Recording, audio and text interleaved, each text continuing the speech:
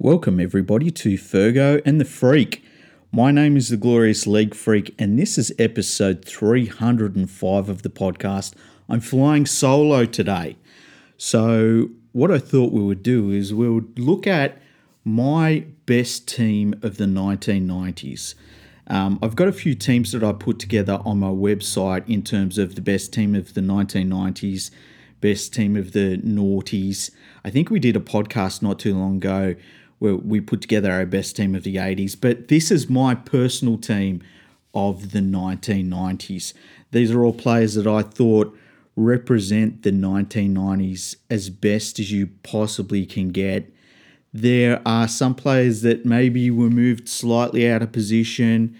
There are some players you probably know of playing in different positions than I've named them here, but I think overall it's a good representative side of who the best players were of the 1990s period, in my opinion, of course. And you can have your own opinion. If you go to our Facebook page or our YouTube or whatever, you can put up your own team of the 90s. So let's begin. So my best fullback overall of the 1990s, I selected Tim Brasher. Brasher was a fantastic player for the Balmain Tigers.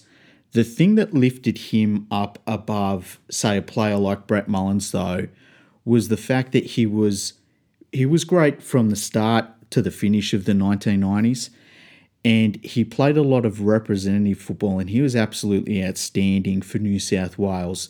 There's a reason why he played so much rep football. He was a very good attacking player, but his defence was absolutely outstanding, and he was an underrated athlete as well. He probably never reached the same height as Brett Mullins did, but Brett Mullins' best in his peak football, it was only for about a season and a half, really, unfortunately.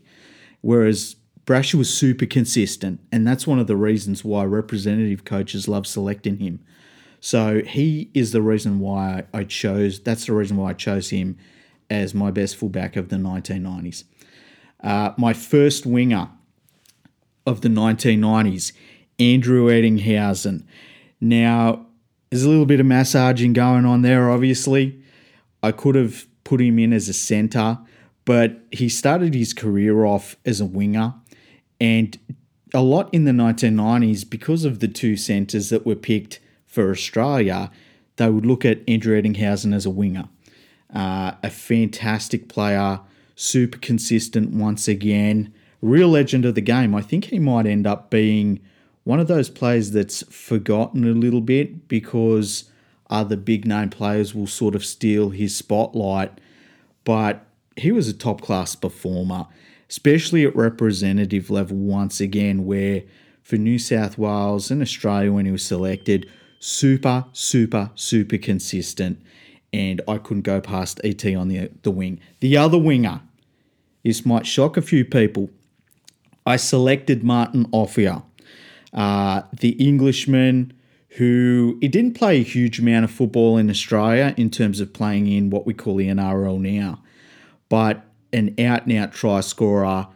When he played the game, he was considered the fastest player of the game, although Lee Odenryan beat him in a famous match race that they had at Parramatta Football Stadium one day.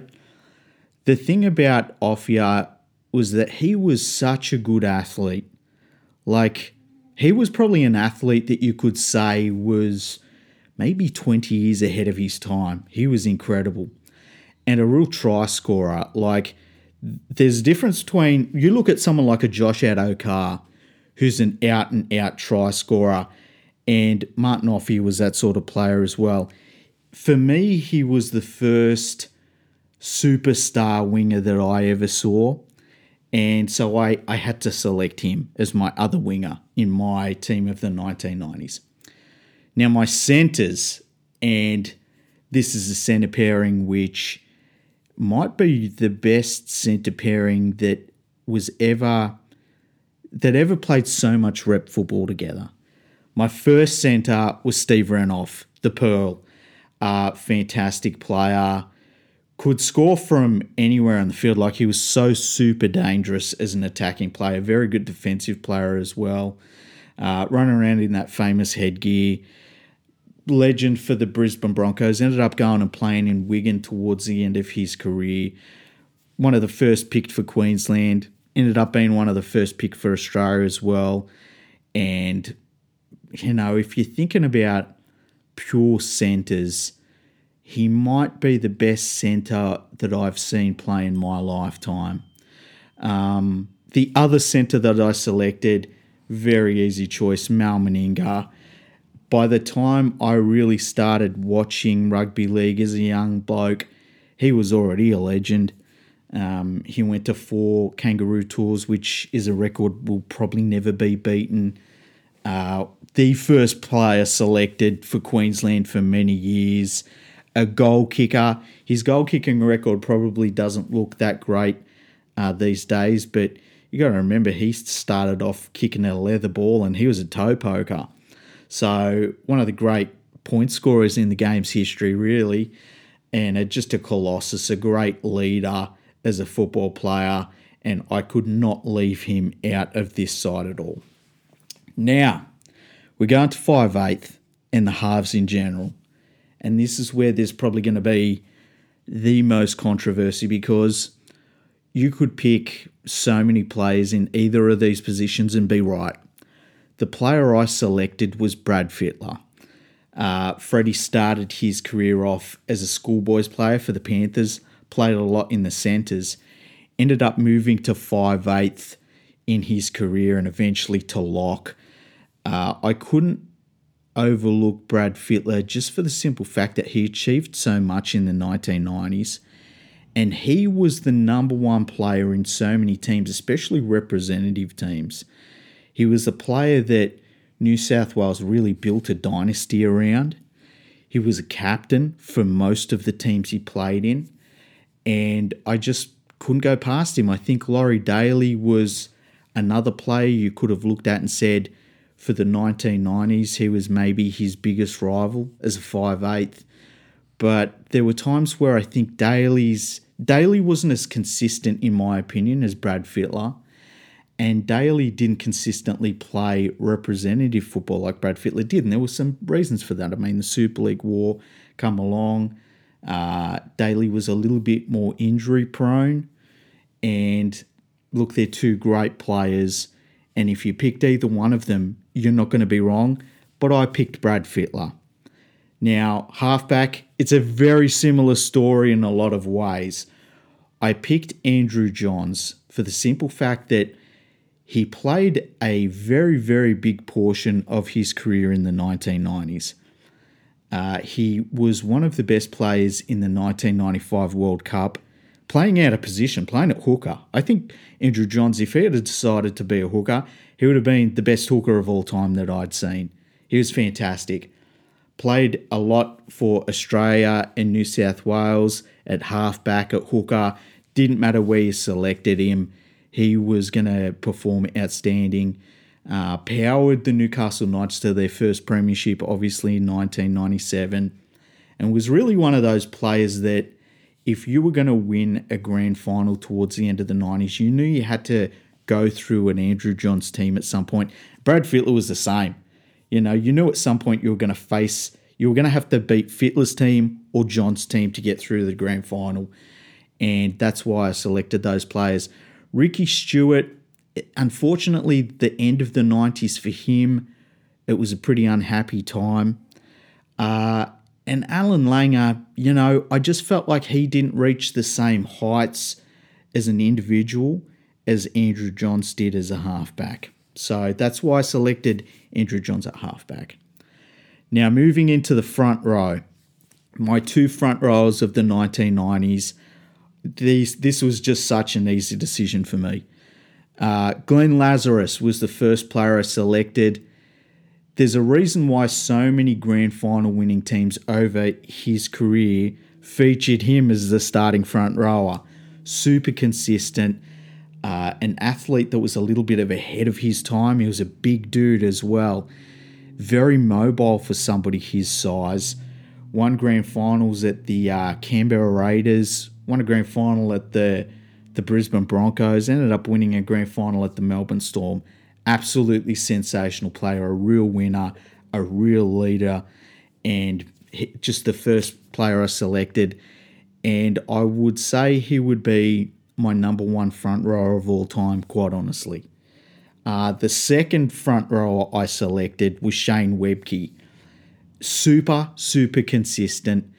It didn't matter whether it was the start of the game or the end of the game. Shane Webke was giving you the exact same output in a match.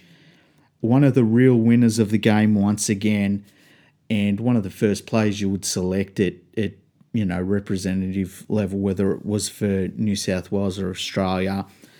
Lazarus and Webke, very similar in that regard, that, they were just stalwarts of that front row position for their state and for their country for so long, and two of the best front rowers of all time very, very easily. Now, at hooker, once again, very, very tough choice. I went with Steve Walters. I think that he was a little bit more classy in terms of his kicking game and things like that, ahead of Benny Elias, who was his great rival in the 1990s. Danny Badiris come in towards the end of the 90s, and I had him in my Naughties team, so that's why I didn't select Badiris. But Walters really was part of the first wave of hookers that had probably halfback skills, you could say. So that's why I selected him as my hooker. You could put Steve Walters in an NRL match today and he would look right at home. He was a modern day hooker. And you've got to remember that we went from the 80s where it was the 5 metre rule for a lot of the 80s. You're coming out of the 70s where, the hooker position wasn't a very skillful position, quite honestly. And so, Steve Walters was this new generation of hooker and a fantastic player. One of the all-time great hookers in the game's history. Now, my second rowers, the first ones that I selected was Paul Sirenen. Once again, very, very consistent player, a huge human being, but somebody that was very mobile as well. The thing that I think pushed Sirenen to the front of the line for me was the way he performed at for New South Wales at start of origin level. And the other thing was how he performed for Australia at test level. He was one of those guys you knew you could really rely on at representative level to get the job done. And I couldn't go past him. The other player, and this is going to be a bit controversial, but I really couldn't go past him, was Steve Menzies. Steve Menzies' try-scoring record as a second rower is absolutely unbelievable. It doesn't look right. It looks like it's a mistake with the record keeping. He played most of his career, well, not most of it, but a lot of his career in the 1990s, was one of the great try scorers the game has ever seen. You can joke about the way that he would run off of cliff lines and score so many tries, but man, he crossed the line. And just one of the great players in the game's history. And I think one of the players that, as the game's history moves forward, people are going to look back at his record and say, wow, this is absolutely unbelievable. Part of those Manly Seagull sides of the mid-90s that I've said for a very long time, the best defensive sides that I'd seen up until recently were always one of the teams to beat, and he was a big part of that. So I selected him in my second row. Now the lock was a very easy choice for me. It was Bradley Clyde. Bradley Clyde, he just did everything great. He was a great ball runner. He had ball playing skills that a lot of 5'8" would have loved to have had. Very mobile player, very good defender, an absolute workhorse of a player. Was one of the key players in the Canberra Raiders' great teams of the late 80s and through the 90s. A real leader and one of the first players selected in most rep teams. Unfortunately, his career went downhill after the 1994 Kangaroo Tour when he was hitting one of the worst high tackles you will ever see by Shaun Edwards in a test match at Wembley Stadium, I believe it was played at. and he was basically running across field on a little bit of a half break, and Edwards threw a swinging arm out and he switched Bradley Clyde off. And Bradley Clyde was never the same player after that, unfortunately. But still, I selected him ahead of Wayne Pearce. I think he was a bit of a evolution forward from Pearce. He had more ball playing skills than Pearce, and so that's why I selected him. So that is my team of the 1990s. Do you agree with it? There's a few controversial decisions in there. I think leaving Mullins out, leaving Daly out, leaving Langer and Stewart out, maybe selecting Beaver in the second row and Bradley Clyde ahead of Pearce. Like, that might upset a few people as well. But this is my team. You can put your own team out there as well.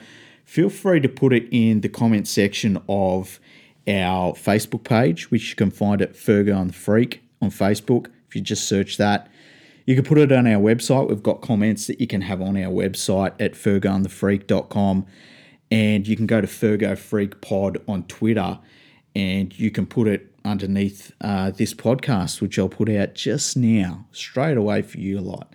So I'll be doing a few more of these solo podcasts.